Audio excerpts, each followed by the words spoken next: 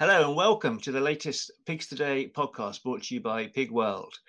Today we're very much focusing on young MPA and their exploits, and with us we have the Vice Chairman, Jack Bosworth, an Essex farmer, and Yorkshire's very own Anna Longthorpe of Anna's Happy Trotters fame. Hello both and welcome. Hello. How is everyone? Yeah, we're well, thanks this end. It's nice and warm, and everything's good apart from pigs. Yeah, and apart from the cost of producing them, apart from that. Okay. Anna, are you well? Yeah, good, thank you. Yeah, a lot cooler here today, thank goodness. And had a bit of rain, which was nice. So. Which will help, I guess. Right. So today, before we get on to pig matters, we want to talk about the YNPA challenge that has been absolutely smashing it, really, and it's involved a big part of the young MPA raising money for a great cause. Jack, do you want us, for those that don't know about it, do you want to just talk us through the idea and what you're all doing? Yeah, so basically we have the Young MPA steering group, and prior to COVID hitting, it was always on our agenda that we would like to get a group of people together to do something worthwhile and raise money for a good cause. Obviously, COVID knocked the togetherness out of it in a way, but we didn't want to delay any longer, and we decided that we'd launch the Young MPA Challenge 21. So we set a target of 883 miles to be either walked, cycled, run, or any form of activity like that, to try and get this target of 883 miles, which signals the north, east, south, and west banners from the banner campaign. Yeah, they put British pork on your fork banners, which have been appearing all over the country. Yeah, excellent. Yeah, and so with that, we had in mind that we'd start with £1 a mile as the aim, and so far, I think as of today, we're at about 1,040 miles and £1,088 raised, and I think we've got about another £940 to come in, which is brilliant. And I just want to say thanks to all the members that have participated so far, everyone that's donated, and of course some people, Quality Equipment and Zarkos Smith Associates, that have very kindly sponsored us. And of course, raising money for a really, really good cause, and one quite close to YNPA's heart. Yeah, so Farming Community Network, they're a really important charity to the community. So they basically support farmers and their families going through difficult times, whether that be sort of financially, physically, or mentally. And they're really key, particularly given the challenges that are facing many of us at the minute. So we really wanted to try and obviously raise some funds for them, but also some awareness to the work that they do. So yeah, really happy to be able to do that. That's great stuff. That, as you say, it's not just the money, it's the awareness, and just for people to know that they are there if needed. And as you say, people have been doing it in all sorts of different ways. Anna, how's it been for you? How have you been clocking up the miles? It's been slow and steady for me, actually, because I've recently broke my fibula about 11 weeks ago now, I think it was. Well, that should be at least double miles for you, or double payment, I think, in that case. Yeah, I think that. I mean, I naively thought as soon as I was out of cast that I'd just be up and away, sort of running a marathon, but actually it's not quite like that. So yeah, it's still very steady, but no, cracking on with it. We did a 20-mile bike ride. Was that last weekend? I think it was. Yeah, again, a bit naively of me. I still think that I'm 18 and I can just go and do these things and not feel it. But actually, the following day, Yeah, well, you say that, but isn't it quite a good thing that, I mean, for everyone that's taking part, that actually just realizing that actually exercising every day can have, it can be a bit painful, but I mean, that in itself it has great benefits and quite a good message.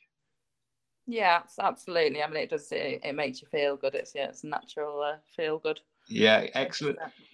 Jack, what about you? What have you been doing? Running, walking, cycling? Well, To be honest, I always try and do as little as possible. But when it came to it being for a good cause like the FCN, I thought I'd better do something. So I've done a little bit of running. Then, I went to cycling because I thought that would be easier. Turns out it's not that much easier. Well, it depends if it's up or downhill. Yeah. Well, exactly.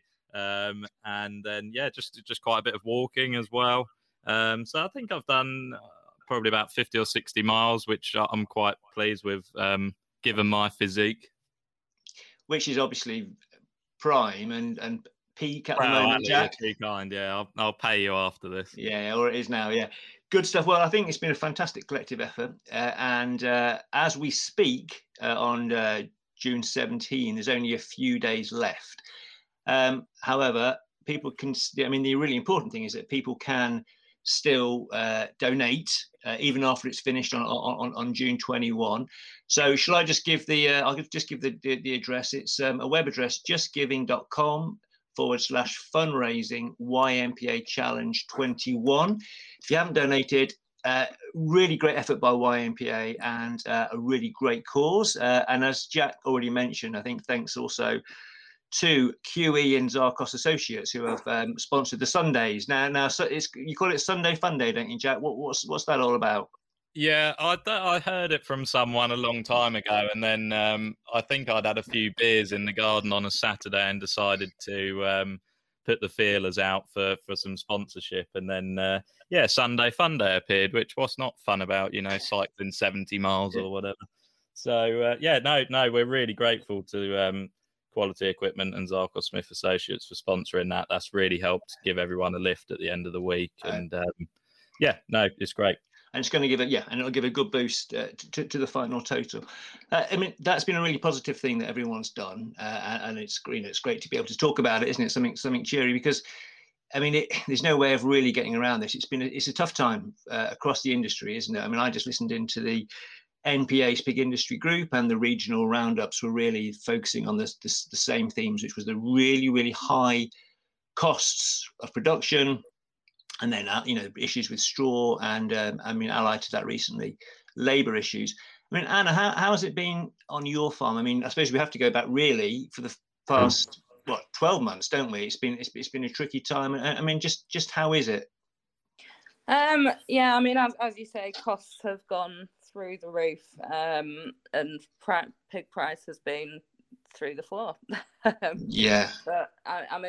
we're very lucky. I'm partly protected from it because we sell direct to sort of butchers and farm shops, and so I'm the dictator of price rather than being dictated to. But at the same time that it has a ceiling at how high I can go with my pricing. So it's without a doubt a difficult time. Yeah, your business is probably different to a lot of pig businesses, isn't it? That you've got your own retail outlets, and you've got the outlets that you supply to. Plus, of course, you've got outdoor and free range, which is still relatively rare. In the long term, although obviously you're constantly lumbered with the high cost of production. In the long term, have you found that to be quite a stable business model? It has been. It's the whole time we've been doing this, we've kind of carried a little bit of a surplus, just because obviously if I get a new customer, I don't want to have to wait 4 months before I can start supplying them. So we've always carried that little bit of surplus, but I'm running it really tight at the moment because I can't afford to be paid less than an awful lot less than my cost of production. No, nobody can for very long, can they? No, and the other challenge that we constantly have is finding the right kind of land for free range pigs up in Yorkshire. There's not a massive amount of it, so it's always an ongoing challenge. And you're looking to expand, looking to get more pigs out on the land? Like I said, we're running it very tight at the moment, and playing it very, very safe with the costs the way they are. Usually I'm not quite as tight, but always on the lookout, not necessarily to expand, but just because we need to rotate where the pigs are. Yeah. Okay, so I mean, yeah, it's a difficult time for whichever business model you've got. And Jack, I mean, what about your own challenges? You've got a mixed farm. Is it indoor pigs and alongside kind of arable and other enterprises? Yeah, that's right. So we're 540 sows here, all indoors. We finish just over half the progeny on that site, and then we have another site that's a bed and breakfast unit in Norfolk. And then yeah, we have about 700 acres of arable. So we home mill and mix, which certainly helps, but we're also having to buy in now, and it's completely the wrong time to obviously be trying to do that. I think what makes it really tricky is, you know, when there's little to no margin, there becomes little to no room for error, and that puts everybody under a huge amount of pressure. And we've obviously had to adapt, as everyone else has. You know, we made a significant investment in 2018 to expand the herd. So we doubled that, and you know, fortunately that took our labour costs from somewhere around £430 a sow per year to around 300. So, you know, if we hadn't have done that, things would be even tighter for us. And I think as these challenges come along, you just try and get better at everything you do. But it's yeah, certainly a challenge for everyone here, and it's hard putting that sort of pressure on people, particularly when, you know, you have got some younger staff, and yeah, it's tricky, but I'm sure we'll come through it with a bit of help and sort of push on again. I mean, the pig industry is used to ups and downs. I mean, the pig cycle there have been many times over the past due to either high prices or rather low prices or high costs, or a combination, that there have been negative margins. I mean, from the outside, from my perspective, what seems to characterize the current situation is that the costs are exceptionally high, aren't they? I mean, we had a period of low prices, which are still relatively low, earlier in the year and in the autumn, but the costs are high and have seemed to have remained high for a long time, which is partly to do with global commodity issues. Is that how it feels from your end? Does this feel different to kind of previous negative cycles? Yeah, I think it does, and you know, you have to also account for the fact that we've had to deal with COVID and Brexit, which are two completely different challenges that we've never faced. And, you know, that at a time when the industry is suffering anyway, was enough, and probably still will be enough, to tip more units over the edge, and people will go out of it. But to give you an idea, you know, the feed for April for us, it's a bit misleading because all our sows are here, but for this unit, the feed amounted to 60% of our total sales for that month. So you just haven't got, you've still got your staff to pay, you've got all your sundries, your utilities, and it's just incredibly tight. And yeah, it's a completely different ball game this time around, I think. And that's sometimes manageable for a short time if the business has managed to save and to kind of earn profits in the past, but it's just the length of time that we've been facing this situation. Anna, I mean, you've talked about your own business. You obviously speak to other farmers locally. What's the mood like where you are in Yorkshire? I know it's never that cheery, but what's it like in terms of, you know, people's outlook on the current situation? I think we're generally optimistic. I mean, we're used to going through challenging times. I think, you know, you have to be resilient as a farmer, because it's just the nature of the beast, isn't it? But yeah, without a doubt, it's been a challenging time. But it's just like any other business, it's like managing numbers. Yeah. And albeit for a longer time. Yeah, just being very careful with numbers. Yeah, I mean, I suppose that if you're looking at the positives, prices are rising, but I wouldn't say necessarily as quickly as they could be. I mean, any thoughts on that? I mean, in terms of your own businesses, or in terms of what you're seeing more widely, what is your perspective on price? Are you expecting it to go quite a lot higher? Oh gosh, I'll be completely honest, I don't really know. My whole thoughts around pricing from the very beginning of getting into pigs is, my thoughts on it is, we are a business.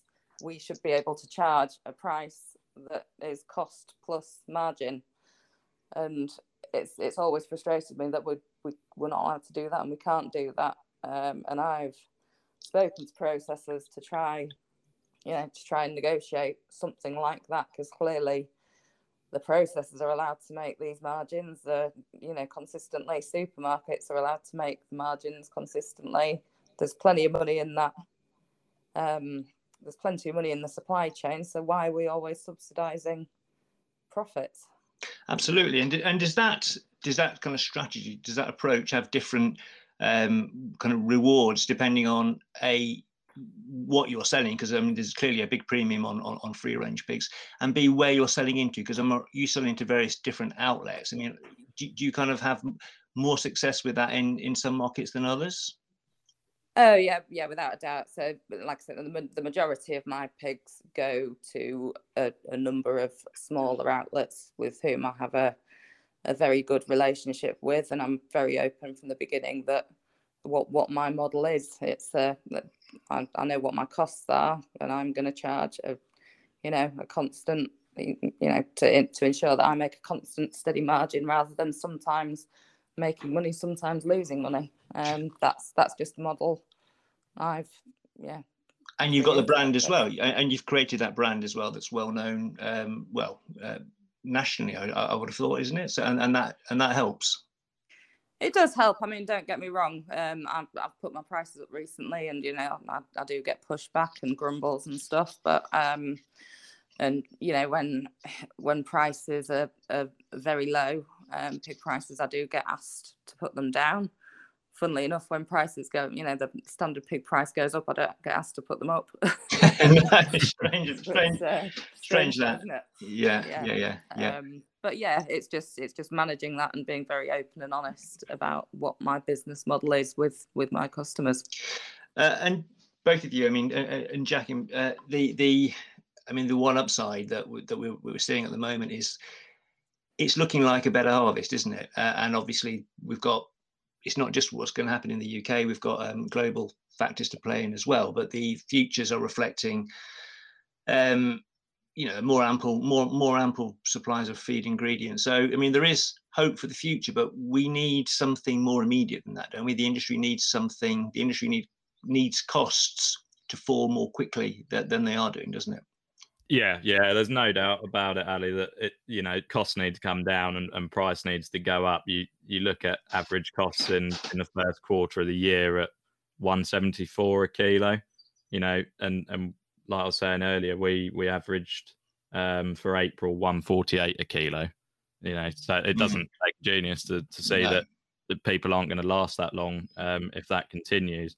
I think hopefully we will have a good harvest here, but like you say, that impact on a global market, how much does that really stack up? It needs to be a global thing to kind of bring those prices back down to a sensible level. But the beauty of our arable, when we're not having to buy in, is obviously it just becomes about cost of production on the arable, and you try and do as much as you can, as much ground as you can, to give you as much food for the year. Yeah, okay, and that's a probably quite a more secure model than others buying it all in externally. Yeah, I think the beauty of farming it yourself and having the home mill and mix is when there was quite a significant difference between the cost of wheat and the cost of barley, we could up our barley usage and lower our wheat, and just try and create a bit more margin there. But it gives that level of flexibility, that's for sure, to try and do things like that. But again, now with where prices are, there's less of a gap between feed barley and feed wheat, and either price is pretty extortionate. So again, it was just a short term gain just to try and get us through a bit further. Well, hopefully things are going to turn. It's not going to be easy. The Young MPA is a great institution, and it's kind of, I think it's grown more in the last year or so, and it's about you come together, and it's all about getting young people kind of engaged politically, socially, etc. Kind of people in the industry is a long running, getting the right people in the industry is a long running discussion point, isn't it? Kind of related to that at the moment, we are really there's an issue over labour, isn't there? There's not we're seeing shortages of labour from all sorts of reasons, Brexit, COVID. Are you experiencing any of that at the moment, or are you seeing it in the businesses around you at the moment? Well, we're actually trying to recruit for another stockman at the minute.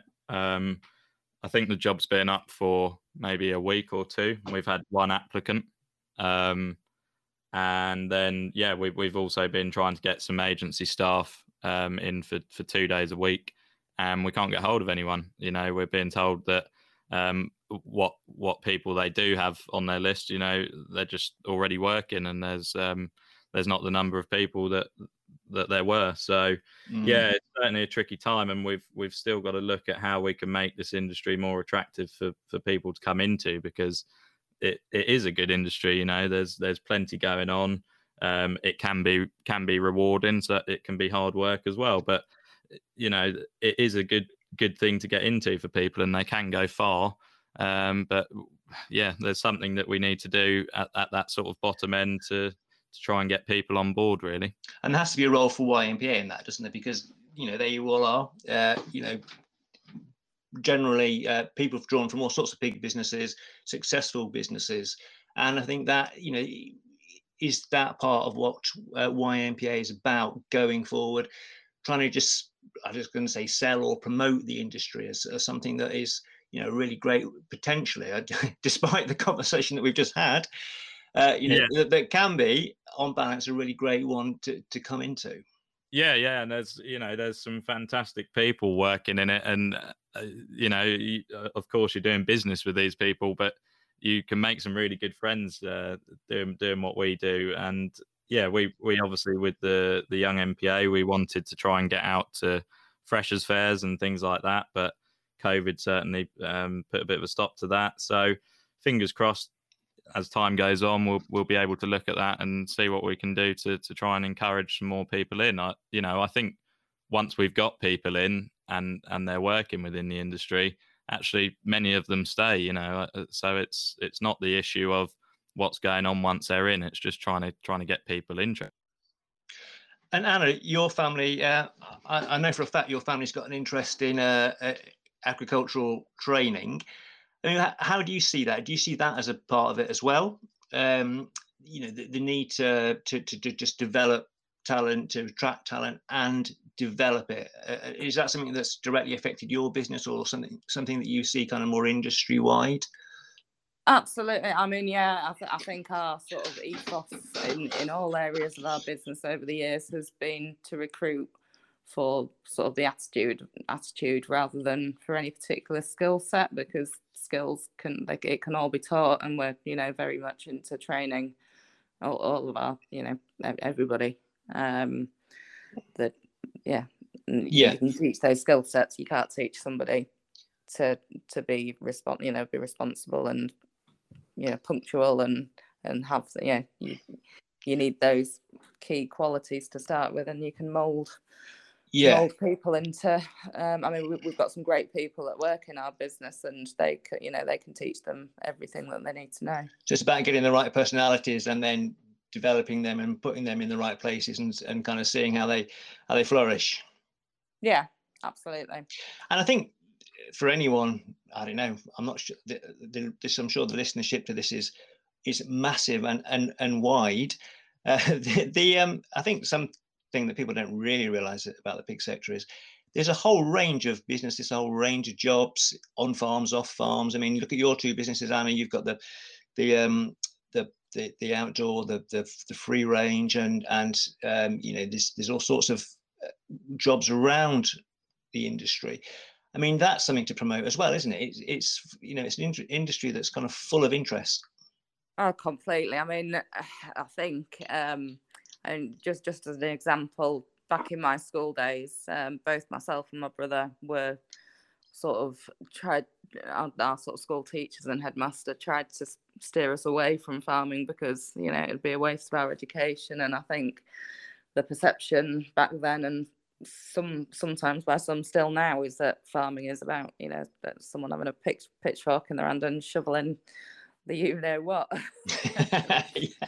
you know, it can still be, you know, that can still be the perception, but you know, farming has come on technologically in so many ways. God, it's just, you know, it blows my mind how far it's come in the last 10 years. And I mean, that's another aspect, isn't it? I mean, not just in genetics, but in data recording and all sorts of areas. There's so much that's happened so far, and also in reality, so much further to go on that.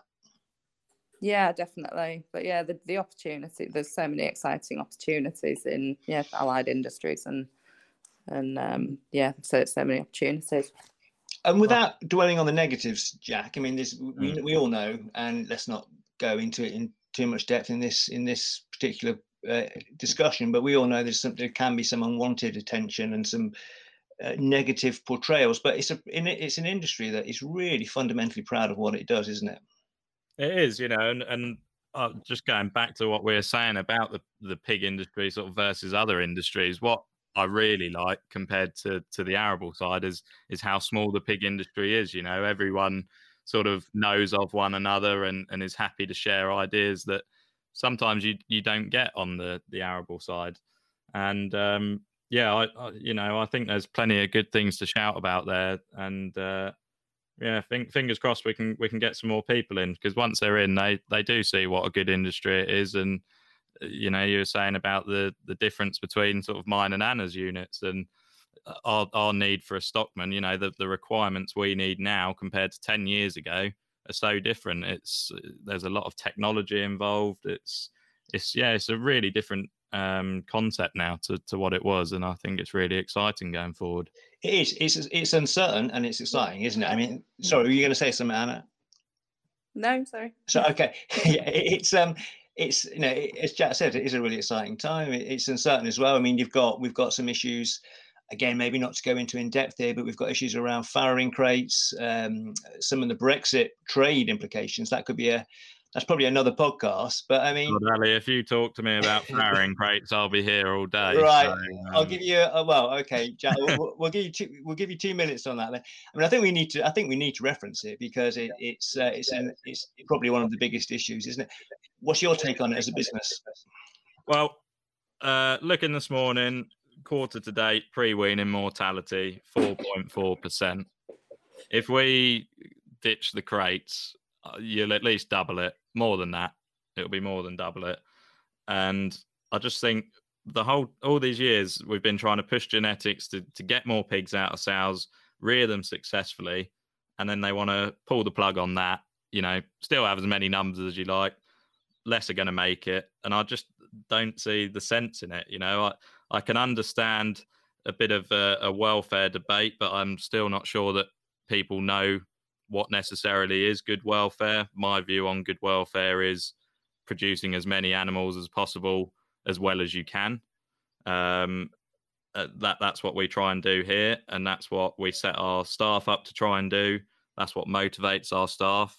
The crates keep them safe. It keeps the piglets safer, and then we're talking about getting rid of that and still trying to motivate our staff to do the same job but with less tools.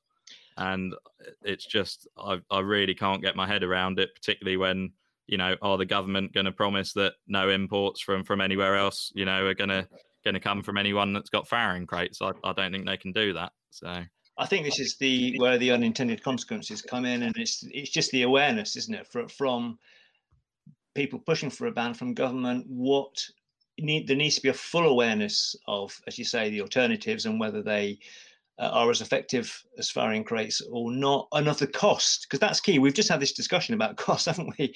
We've just been talking about the cost today and the record cost of production and how we're at the mercy of the commodity markets to an extent, but this is going to add potentially enormous amount of cost into what we've just been talking about. And if we're already talking about people leaving the industry, whatever the kind of wider arguments of this. What I think there needs to be a full awareness of is you can't just do something that ends production in the UK, that decreases production in the UK so much that we just import all our pork from places that don't use these, that don't have the same rules. Yeah, exactly. I think, first and foremost, people need a choice. So there's room for everyone in this industry, and whether that's us guys with the conventional crates or people that are farrowing outdoors, there's room for all of it, because the public want the choice. The public have different needs for what they're buying, expect different standards. I completely get that, and I just don't think you can take it away from some producers but then bring it in from producers abroad. It just doesn't make sense to me at all. Anna, how do you see it?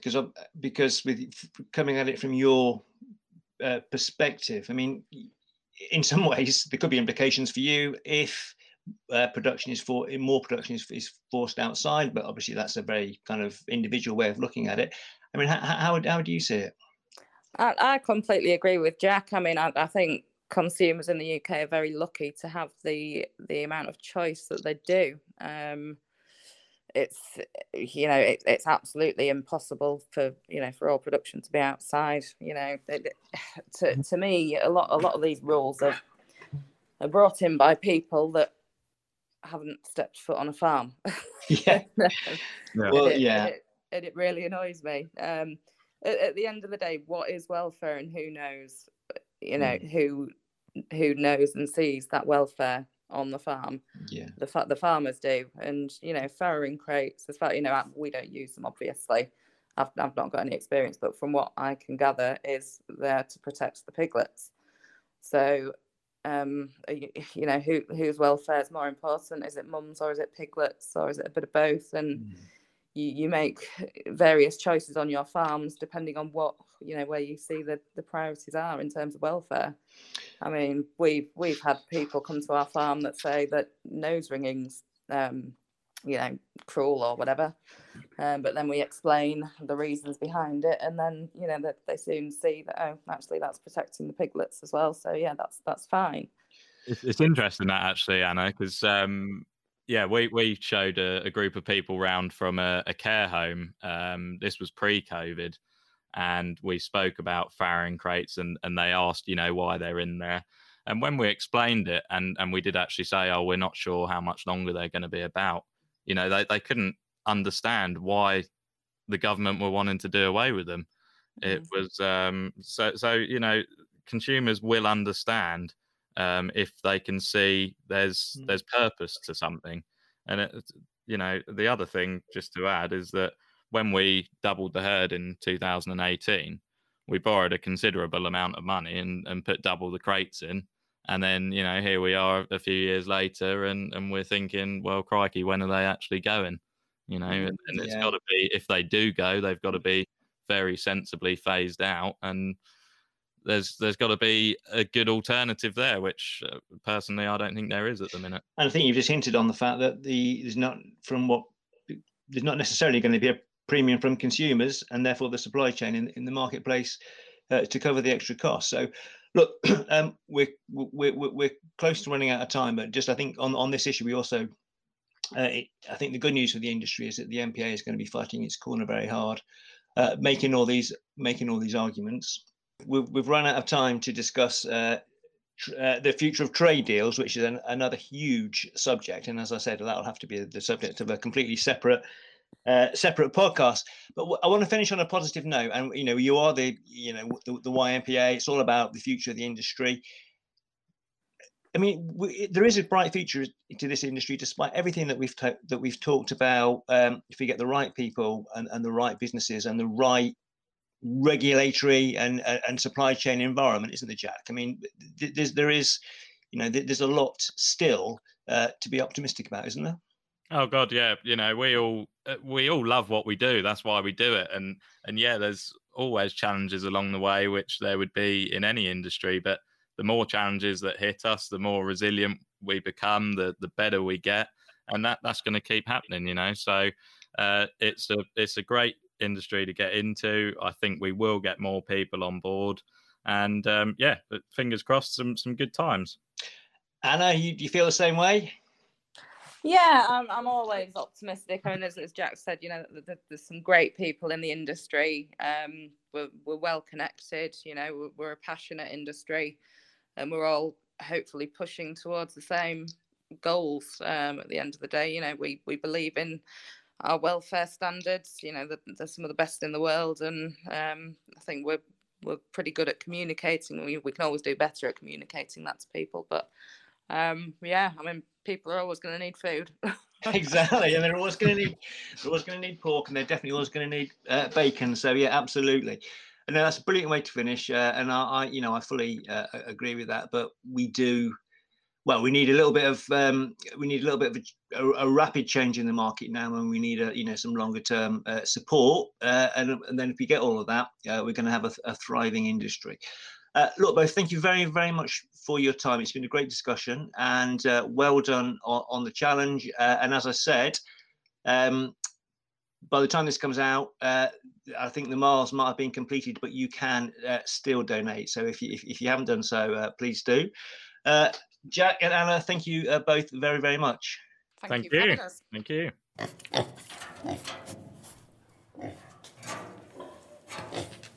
That was Alistair Driver with Jack Bosworth and Anna Longthorpe. Following the previous interview, a massive congratulations to all of those who took part in the YNPA challenge, which is now finished and at the last count had more than 1,450 miles that have been covered and more than £2,700 raised. So if you haven't done so already, don't forget to donate at www.justgiving.com/fundraising/YNPA Challenge 21. And here are some of the news stories to have affected the pig sector over the past few weeks. High feed prices and shortage of straw continue to be major concerns across the country, as margins remain under pressure, with some producers reportedly quitting the industry. While the steady rise in pig prices over the past 3 months has been welcome, input costs remain at record levels, averaging 174 pence per kilogram in the first quarter of this year, according to AHDB figures. With wheat and soya prices remaining high, that is unlikely to have changed significantly during the current quarter, and the situation is taking a heavy toll on producers, according to members of the MPA's pig industry group. Meanwhile, a lack of available labour due to Brexit and COVID is having an impact across the sector, including in meat plants, on farms, and other parts of the allied industry. The British Meat Processors Association has said that the processing capacity could soon be affected by the shortages, with some plants already choosing to prioritise certain lines. The BMPA is calling for an easing of Home Office rules on people coming to work in the UK from the EU. NFU President Minette Bates has called for assurances from the government over the impact of a UK-Australia free trade agreement on UK farmers after an agreement in principle was announced. Under the deal, tariffs on meat imports from Australia will be totally phased out over 10 years, with quotas then limiting volumes coming in for a further 5 years. While the threat from pork imports is limited, the concern for the pig sector is that this will set a worrying precedent for future deals with the likes of the US, Canada, and Mexico. China's pig herd appears to be well and truly on the road to recovery, up 23.5% in May on a year earlier, according to figures from the Ministry of Agriculture and Rural Affairs. The breeding herd is also growing and getting close to pre-African swine fever levels. Prices in China are falling, and while import demand remains strong, it is forecast to ease this year. And finally, a massive congratulations to Dingley Delcourt, who has been named the Star Award Champion of Champions at the 2020-21 British Charcuterie Awards. Thanks for listening to this episode of Pigs Today. For more daily updates on the pig sector and all the latest news, head to our website, pig-world.co.uk, and follow us on Twitter @pigworldmag. And if you're listening on Apple Podcasts, don't forget to leave us a 5-star review.